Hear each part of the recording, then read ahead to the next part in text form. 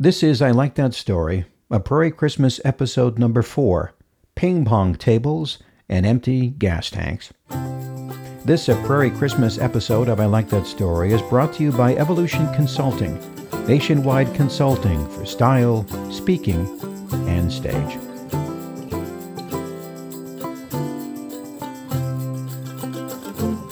It was a number of years ago that my wife Libby and I decided to buy our kids a ping pong table, a decision that has changed many lives, as you will soon find out.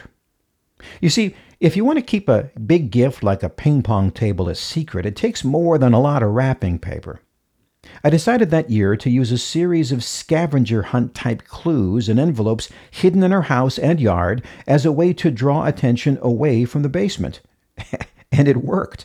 They never even saw the ping pong table.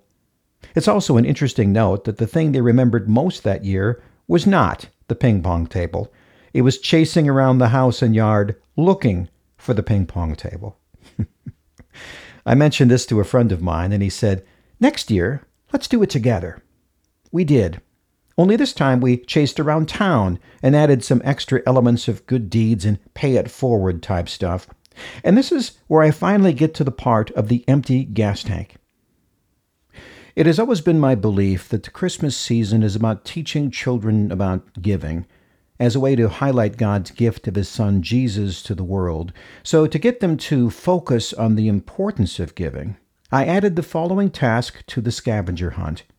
Find a person driving an old car with a child seat in the back and pay for their gas without showing yourself.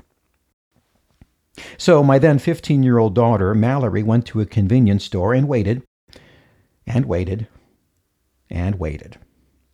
Turns out cashiers at convenience stores get nervous when teenagers loiter at the back of the convenience store, so to avoid being kicked out, Mallory had to let him in on the secret.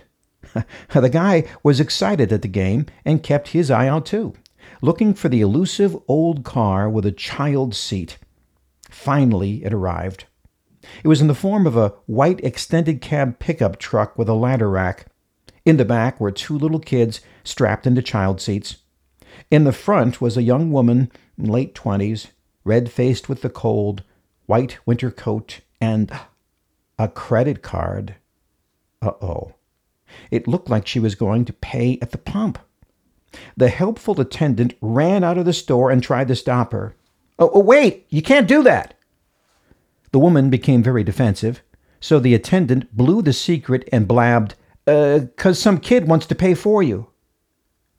The woman stopped and stared. Who? The attendant pointed to the store where Mallory was trying to hide. She approached Mallory. "My husband's a contractor." She motioned to the truck. "And people are late to pay. Some of his jobs, it's been 120 days, they still haven't paid. Christmas is coming. I got no idea what to do. In fact, I wasn't even sure there was enough in this credit card to pay for gas. That's why I got so flustered when that guy ran out of the store." She looked at Mallory. "Why are you doing this?" Mallory shifted awkwardly and shrugged. This time the woman's eyes welled with tears. "Thank you. You will never know what this means to me." Then she gave Mallory a hug, and from that day to this, my daughter has looked at Christmas in a completely different way. That was many years ago. Since then, others have started similar scavenger hunts in cities and towns all over the place. Sometimes people ask me for instructions, which I send, or letters of how the game has affected their friends and family, which I treasure. In both cases, God has again proved what miracles He can do with such ordinary things like ping pong tables and empty gas tanks. Thank you for listening. This story comes out of my syndicated radio show, A Prairie Christmas, a holiday gift from all of us, and I like that story. ILikeThatStory.net is where you can find out more about the places I speak, the books I write, the podcasts, blogs, CDs of some of your favorite Christmas stories, and more. Look us up on ILikeThatStory.net.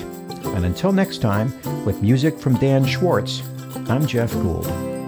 Merry Christmas.